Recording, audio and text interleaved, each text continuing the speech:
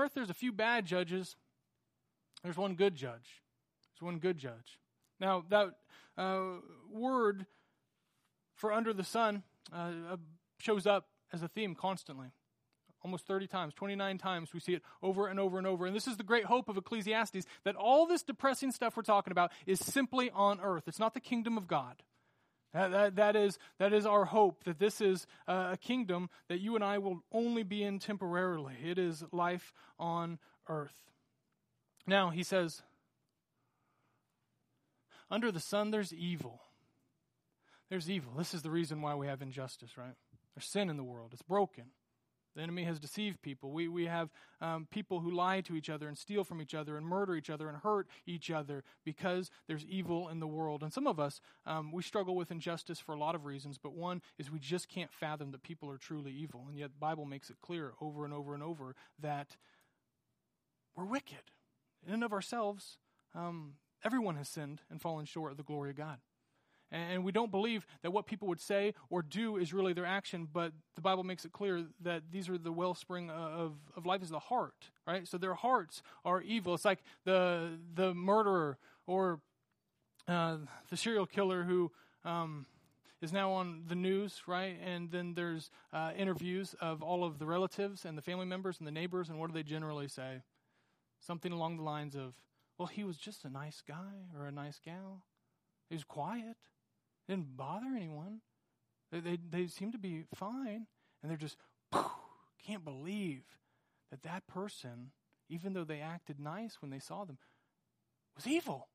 And Solomon's saying, there's evil in the world. If you don't understand that part, then injustice will always be something you can't fathom.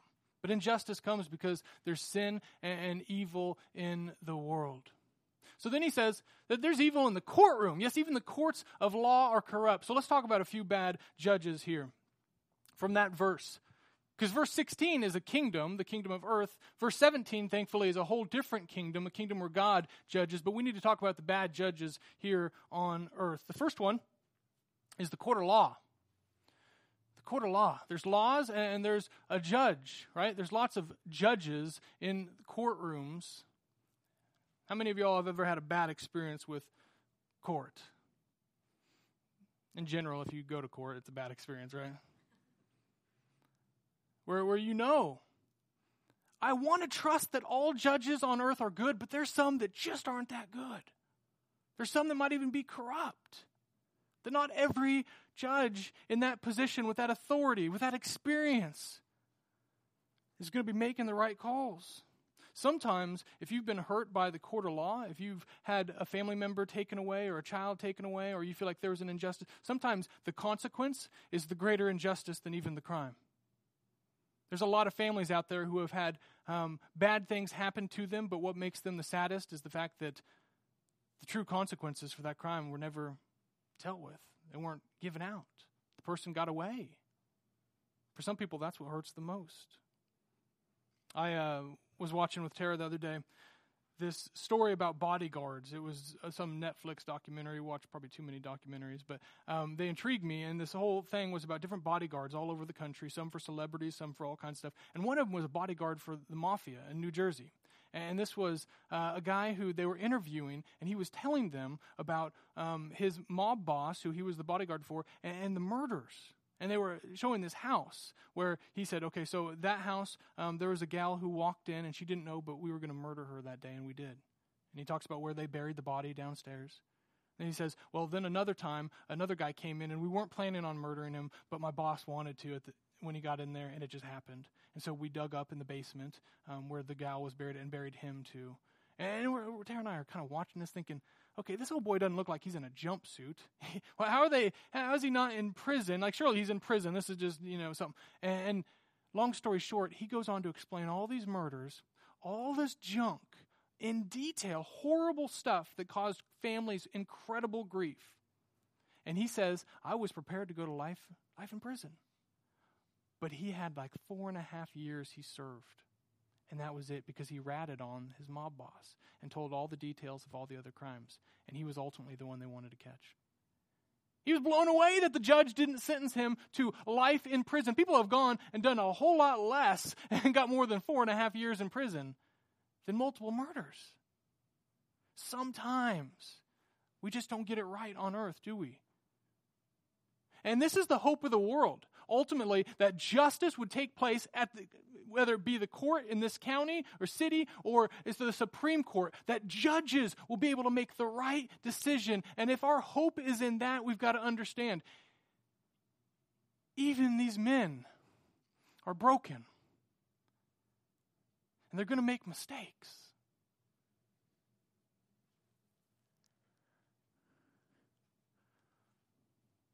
And then there's the court of public opinion. Solomon says the whole courtroom, the whole situation is broken. Now, exactly what the courtroom looked like for Solomon back there, it's hard telling. But for us, we know we have juries, right? We have other people who aren't the judge sitting there, and people who aren't us, but everyone else. You ever had someone not in an authority position over you making judgment calls on your life where they just got it wrong?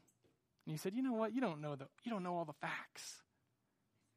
But they think they do, right? And so they make a judgment call about your life and who you are, and you just say, you know what?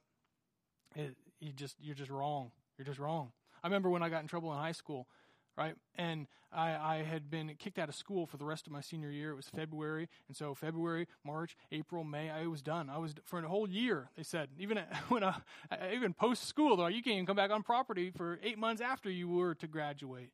And so I had the whole court system with the county, right, the legal system. But then I had like this mock trial with my teachers at school to find out if they were going to let me graduate. Because at first they said I couldn't. And so they set up this room, and it was so awkward because these were teachers who I grew up with. We're in a tiny town together. This is like my old football coach, right? My old math teacher, my old band teacher. These are people that I loved, and they cared for me, and we knew each other literally my whole life. And I'm sitting there telling them this story as we're walking through this kind of mock trial thing, and they're talking between themselves, and then, you know, I'm giving my side, and the other person's giving their side, and we're going back and forth. And at the end, I was thinking, you know, these people, they know me, they love me. They're gonna probably say, yeah, go back to school. Because at first it was just a 10-day suspension, then it turned into a year. And they said, Ryan, we're going to kick you out for a year because we have to make an example out of you.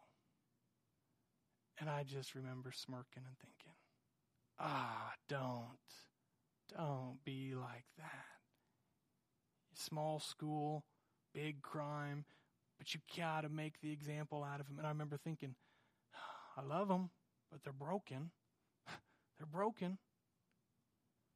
It happens. And there's a third one. Quarter one, that'd be you and me.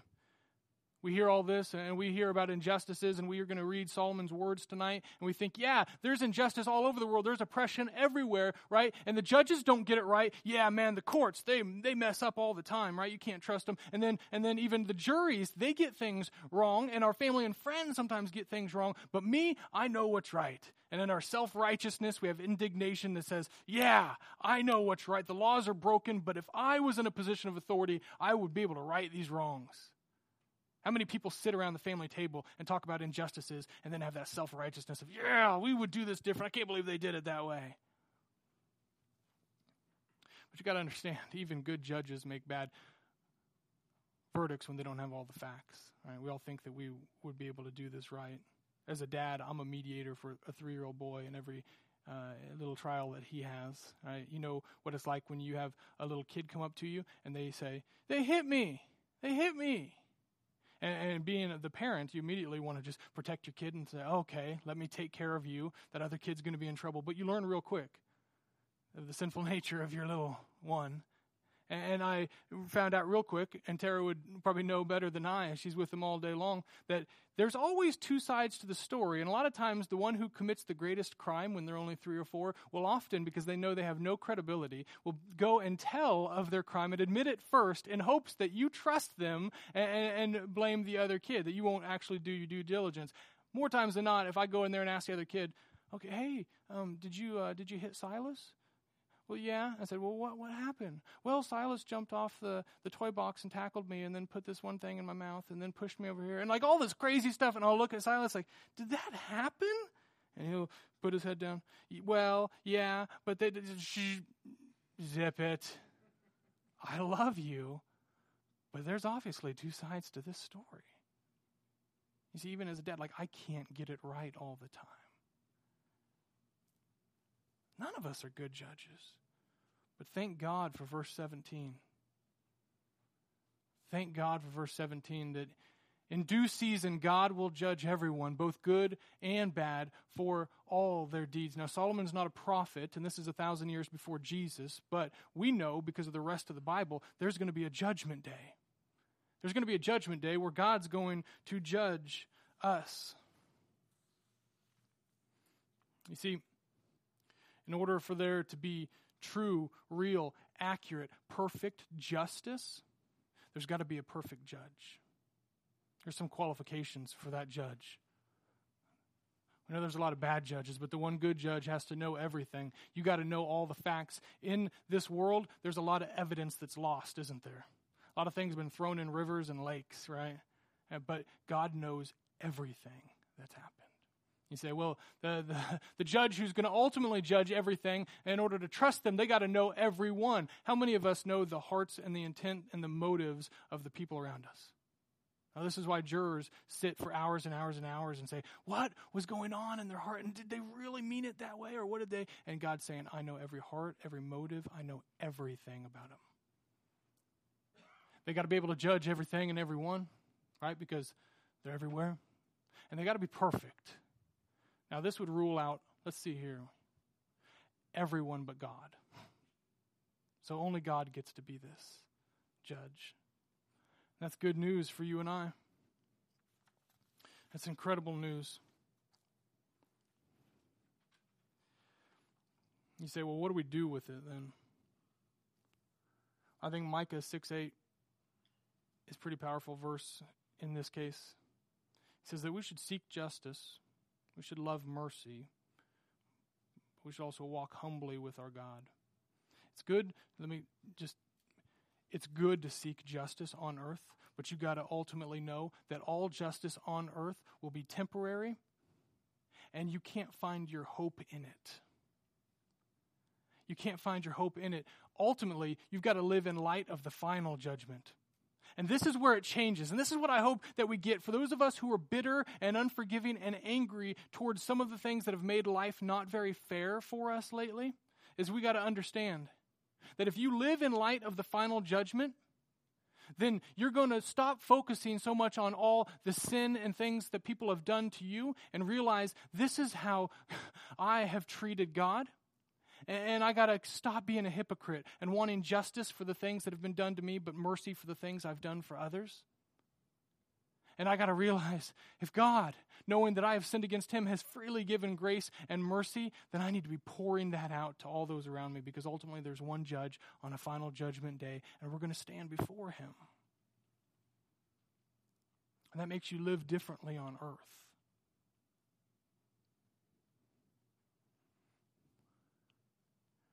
It also makes you sympathize with the other judges here on earth around you. They're not perfect, but neither are we. We don't have it all together.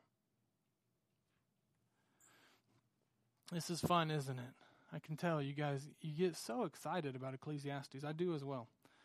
It is a brutally honest book. Verses 18 through 22. He says, I also thought about the human condition. You ever just ponder sin and brokenness? The human condition.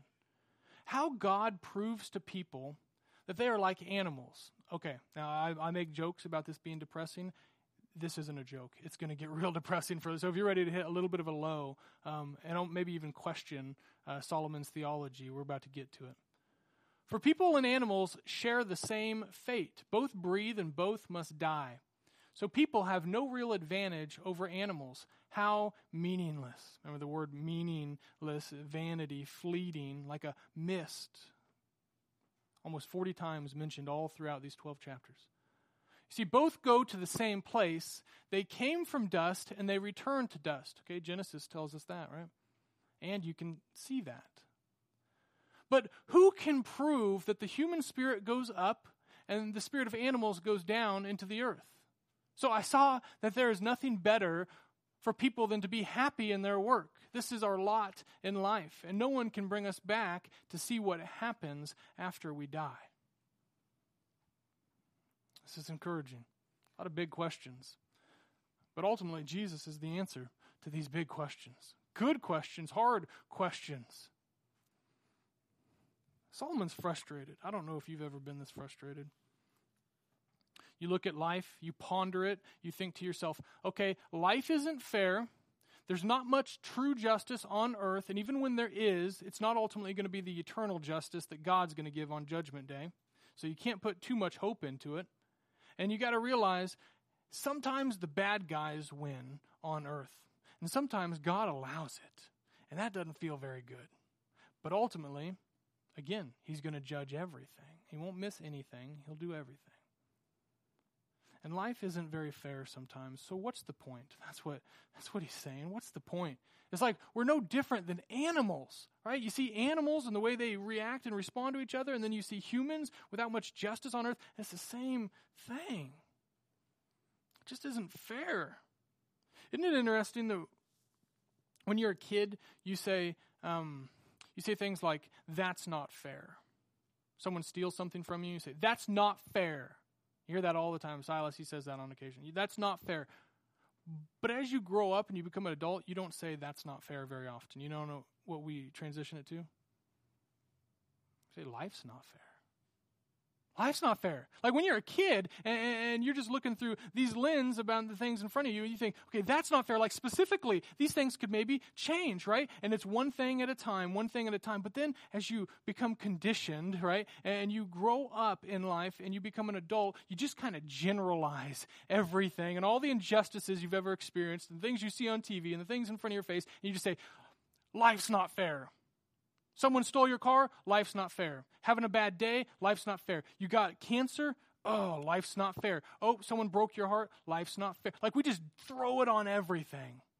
And for many of us, like Solomon, we come to the place where we think to ourselves, man, life is just like a wood chipper and we're all just a bunch of logs. Doesn't it just feel that way? And Solomon's like, it feels that way to me. It feels that way to me. So what do? So as a society, we say, well, let's get some courts, and let's get some judges, and let's get police, and let's get rules, and let's get laws, and let's set things up. And then what? You still have half the people, and it used to be a minority, but in our country it's growing, who say, we don't like the police, we don't like the laws, we don't like the system, we hate the man, let's break it down. But without it, we have anarchy and chaos, and you can't win with it, but you can't live without it.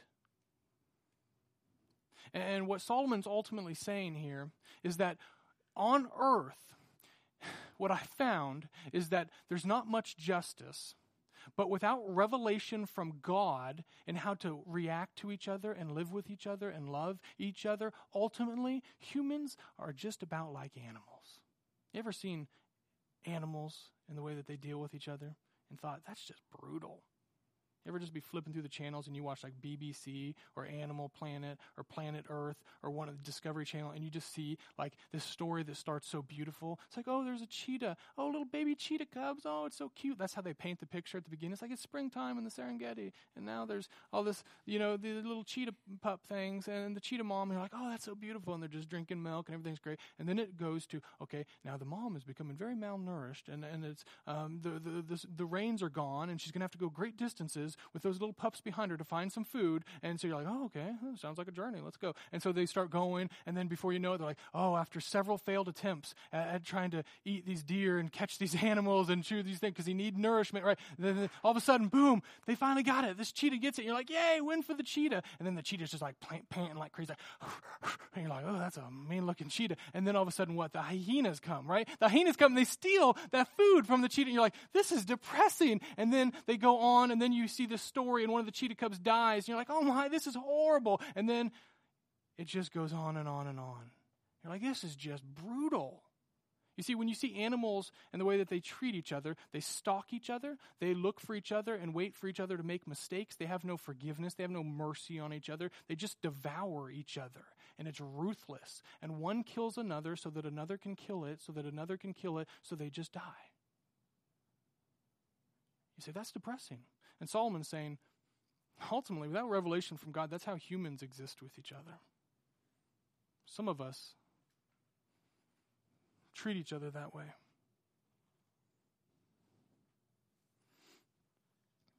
So, he's got some big questions that you and I have probably had. Who can prove that the human spirit goes up and that the spirit of animals, well, it's just going to go down to the dust, right? And he's not questioning, it's not a theological issue for him as much as he's just saying, listen, all we can see is what's in front of us. We're all mortal. How do we know about the afterlife and the things that are happening that we can't see? So how do we know that our whole existence is got meaning in it? How do we know? Wouldn't it be nice if someone who has been dead can come back and tell us about the truths of the afterlife? I know this is 1,000 years before Jesus came to earth. But he's the answer to these questions, is he not? Is he not?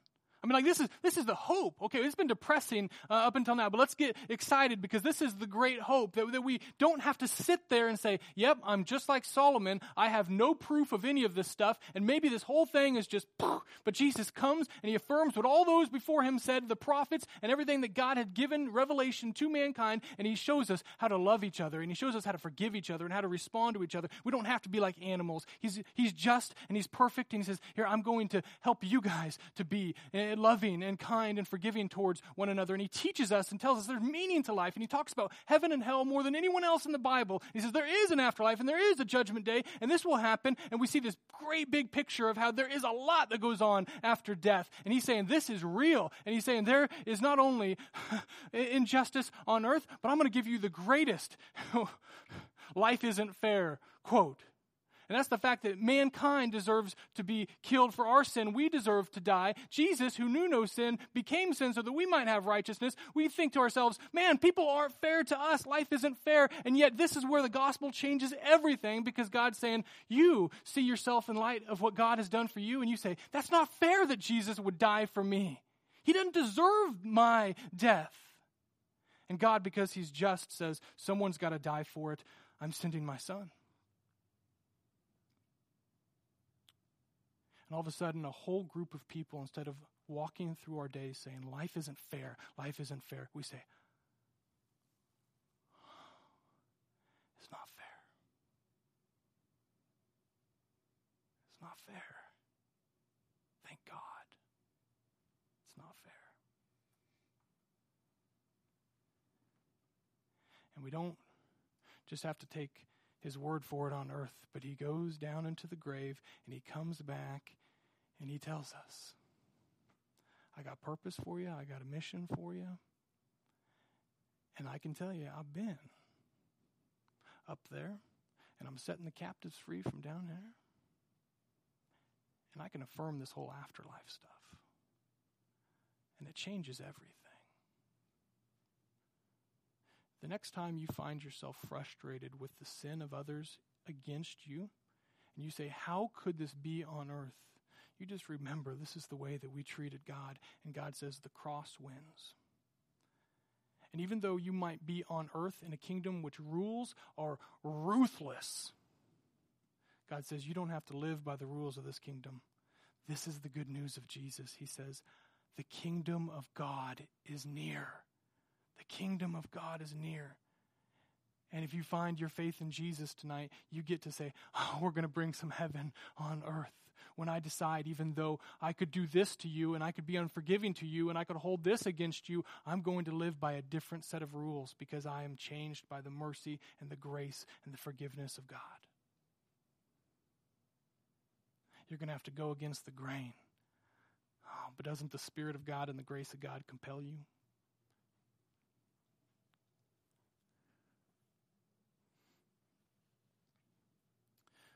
Before we move on to the last part, I just want to encourage you, if you find yourself walking day in and day out, living like an animal, waiting for your coworkers and your family members and your friends to make mistakes so that ultimately you can hold it against them and go from one hurt to a new relationship and tell them about the hurts from the past relationship and then develop hurts in that relationship, and then you keep going on, and the cycle is that you're toxic because you can't forgive, you can't heal, you can't give grace, you haven't received mercy, you don't know how to give it because you haven't received it. And Solomon's saying you're like the animals. Your form of justice, it ain't good. See, direct justice is when you and I see, hey, there's a jail sentence, there's an eye for an eye, there's something that feels like that's real justice, and you really had a consequence. Indirect justice is when you and I have no way of having someone else to pay a penalty for something, so we have unforgiveness and bitterness and anger, and we walk with that, we hold that over their head, thinking somehow we're going to give you the jail time you deserve, but emotionally, I'm the one being held hostage. And some of us walk around toxic.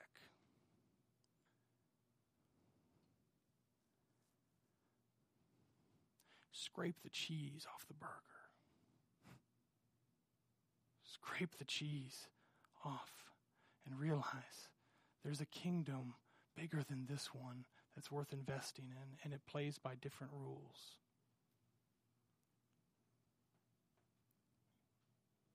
You don't have to chase after every injustice and try to be God.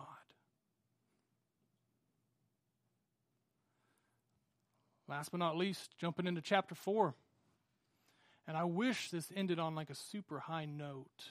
Unfortunately, I can't control Solomon and what he wrote here, but we see beauty in all of it.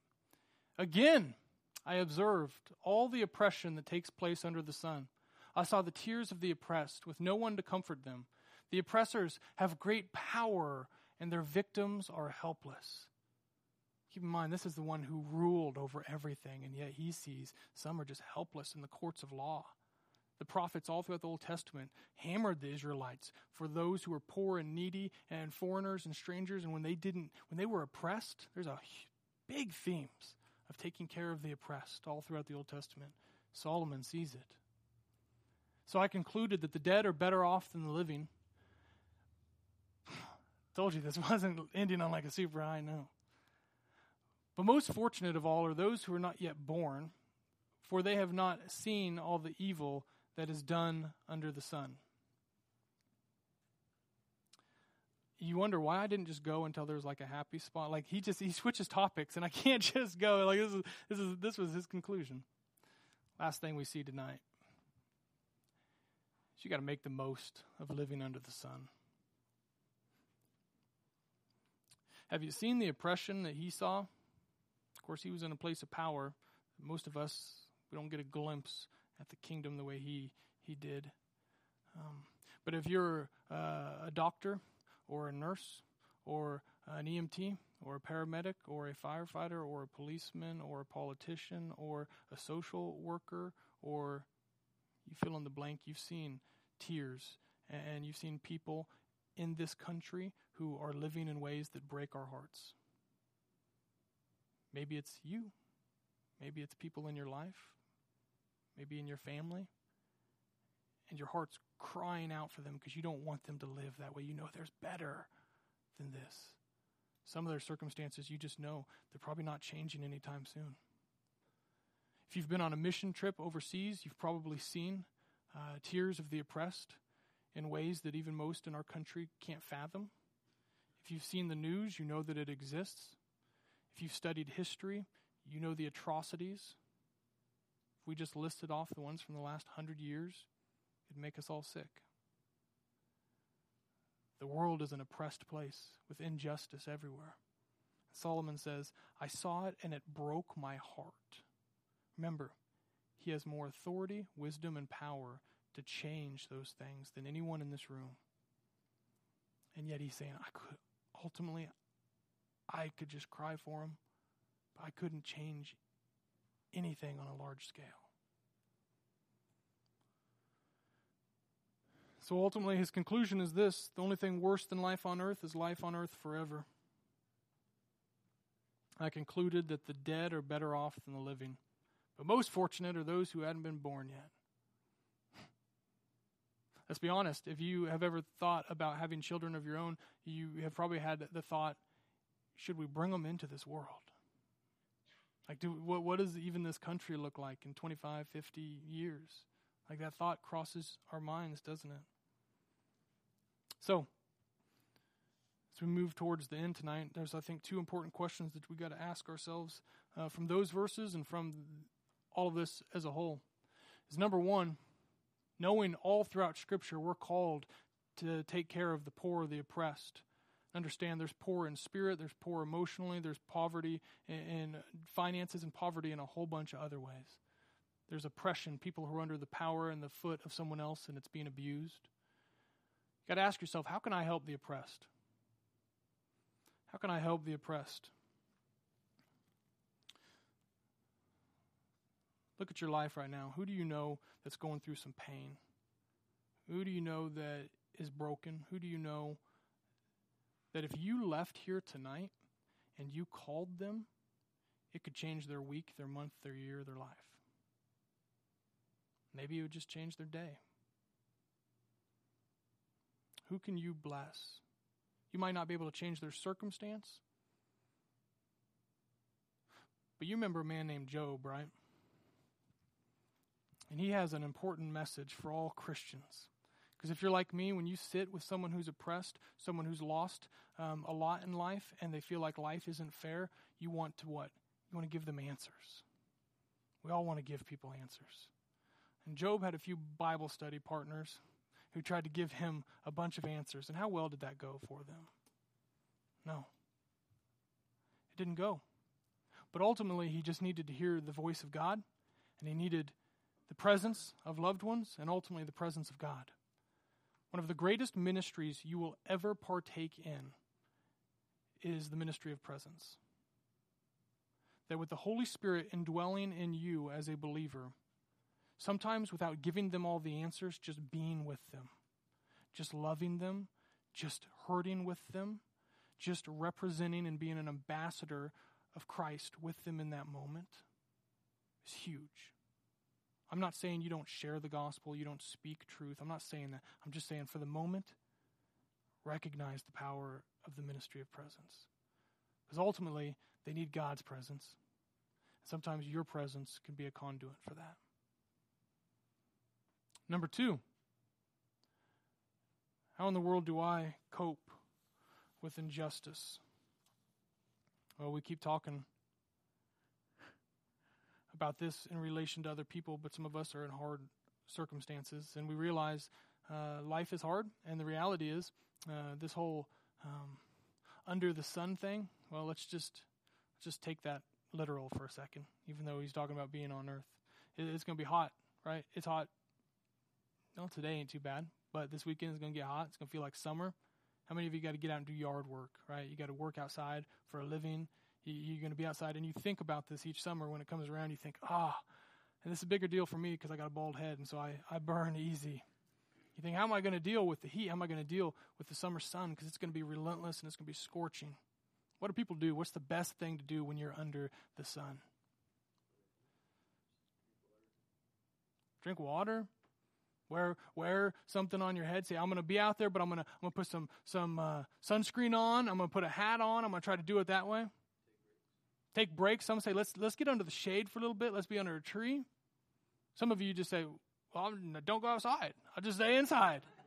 Well, sometimes you can't do that. Sometimes you got to get outside. Some would say, well, I'll just move. I'll just move to a place where maybe it's not so hot. Some would say, I'm just going to embrace it. I'm going to enjoy it. We're going to throw some sun tanning lotion on. I'm going to get tan. We're going to have fun. What's the right answer? When you're under the sun, what makes the sun less sunny, less hot, less miserable? Well, I don't know. Welcome to reality and life on earth. But here's what I'll tell you. Years ago when I started a lawn care business, and I realized, hey, a lot of people don't want to mow their own lawns because it's hot and it's stinky and it's sweaty. And so I realized I could do this and I could make some money this way. And when I first started, I thought, you know what? I'm just going to get up at like 6 in the morning. Then I realized people don't want the lawnmower going at 6 in the morning, and there's dew on the grass, and that doesn't work well for your blades. So I thought, well, I'll just go at night. And then I realized I can't have a social life if I'm working until sundown. And then I came to this conclusion. It's going to be hard, but the season isn't terribly long. I'm going to go and make the biggest impact I can as fast as I can. And so I would load up on water. I'd get my straw hat. I would hit it hard in the morning, and I would go. And when I was done, I was done. But I could rest. And I think big picture-wise, there's something to be said for that. Life is short, and we live in a world full of oppression and injustice. And there's no way to truly escape it. You can hide in a hole. You can try to embrace it. You can try to fix it. But God's saying, there's another kingdom that I want to spread amongst this kingdom. And you can invest in it, and you can take it serious, and you can live out that kingdom with Jesus as our king. And one day when he comes and his promises are true, he will come back, and he will judge, and he will show us what it looks like to live under his rule and reign on earth. Not just spiritually, but in full, 100% tangible ways. He says, you can experience spiritually what I'm going to do physically one day when I come back. You can spread this kingdom here. Because here's the deal. I know some of you, that's still not good enough. And you say, it's just going to be hot outside, so I'm just going to get out and do it, right? That's not good enough. Listen. Again, you can't necessarily change always your circumstances. But I had a young man ask me the other day. I started telling him about going to jail. I started telling him about felonies and started telling him about anxiety stuff. He said, I didn't know this about you, Ryan. Have you not heard any of my sermons? I talk about this probably too much. And I said, well, let me think about it. He asked me this question. He said, how did you get past all the anxiety? And I chuckled because, as many of you know, when I was a young pup, and I had a little bit of a traumatic experience, and it kind of messed up my mind, and I had this anxiety disorder that no one knew what to do with, and I couldn't play sports, and I couldn't ride a school bus, and I had a hard time just waking up each day, and I'd pump my body full of pills. There were days I'd take 20, 25 pills, and I was a poster child for all kinds of antidepressants, all the Paxils, all the Xanax, all the stuff. You say, well, they certainly tested them out on monkeys. No, they tested them out on Ryan Booth in the late 1990s. That's how they knew whether it would be good or not. I was a poster child for just throwing pills at me, just trying to fix my mind. And I didn't know why I was so scared of life, but I was scared about being around people and being embarrassed in front of people. So I'm a preacher now, right? And I remember when I went to the Mayo Clinic after high school, and I thought, this is my last shot. This is it. I was interested in God and learning about God and all that. I was going to church, but I went up to the Mayo Clinic, and we went for 3 weeks, cognitive behavioral therapy, and they're going to retrain my brain. The best doctors in the world, they're going to just send a team, they're going to invest in me for 3 weeks, and we did, and we tried all kinds of exercises, and they had me do this, and they had me do that, and they had me all kinds of stuff, and I left, and I came home, and I was thankful, and people were like, how'd it go? How was it great? And I said, it was good. But I was devastated inside because I was still taking some medicine. And I knew I just left my one and only hope. The best place in America for this kind of doctor, this medical attention, and like I'm not fixed. And the injustice, the life's not fair feeling that I had for 15 years prior to that. Now I realized I got no other options. You say, so what changed for you, right? You placed your faith in Jesus. Yeah, of course, that changed everything. But guess what? That life's not fair, that why do I have this anxiety? It didn't just heal overnight. You want to know a little secret? It's still there. This old boy asked me, how'd you be healed? I prayed like crazy. I invested in the kingdom of God. I did all these things, and yet I still woke up with all the biblical teaching, and I realized it's still not fair. Like, why do I have this? You want to know the game changer for me? And this was just a break in my spirit, where I remember pondering, doing some things in faith for God. I was going down to a juvenile detention center. I was going to share the gospel with them. I was maybe a believer for about a year. And I remember thinking, I'm scared. I don't want to go. I'm going to have to load up on medicine. I'm anxious. I don't want to go back to jail. That was just kind of weird. It's like people were scared of hospitals, right? And I remember thinking this to myself. If I go there and I have the worst experience, the most traumatic experience ever, whatever I'm fearing the most, I'm going to go out with guns ablazing for the kingdom of God. And in my mind, what clicked was I'm going to focus more on God and His will and His path and His truth and just Him than I'm going to focus on my drama and my injustice and my life's not fair. And I don't know about you, but for me, I've realized I can't change myself. I can't change my circumstance. But He can, and most of all, I'm going to focus on Him. I can change my focus. I can change my focus. You need to know there are people all over the world screaming life's not fair, and if you heard their stories, you'd be blown away. And yet they have the joy of Jesus. How? Because it's not about where you are, and sometimes even what you do, but who you're with. And the presence of God changes everything. Let's pray.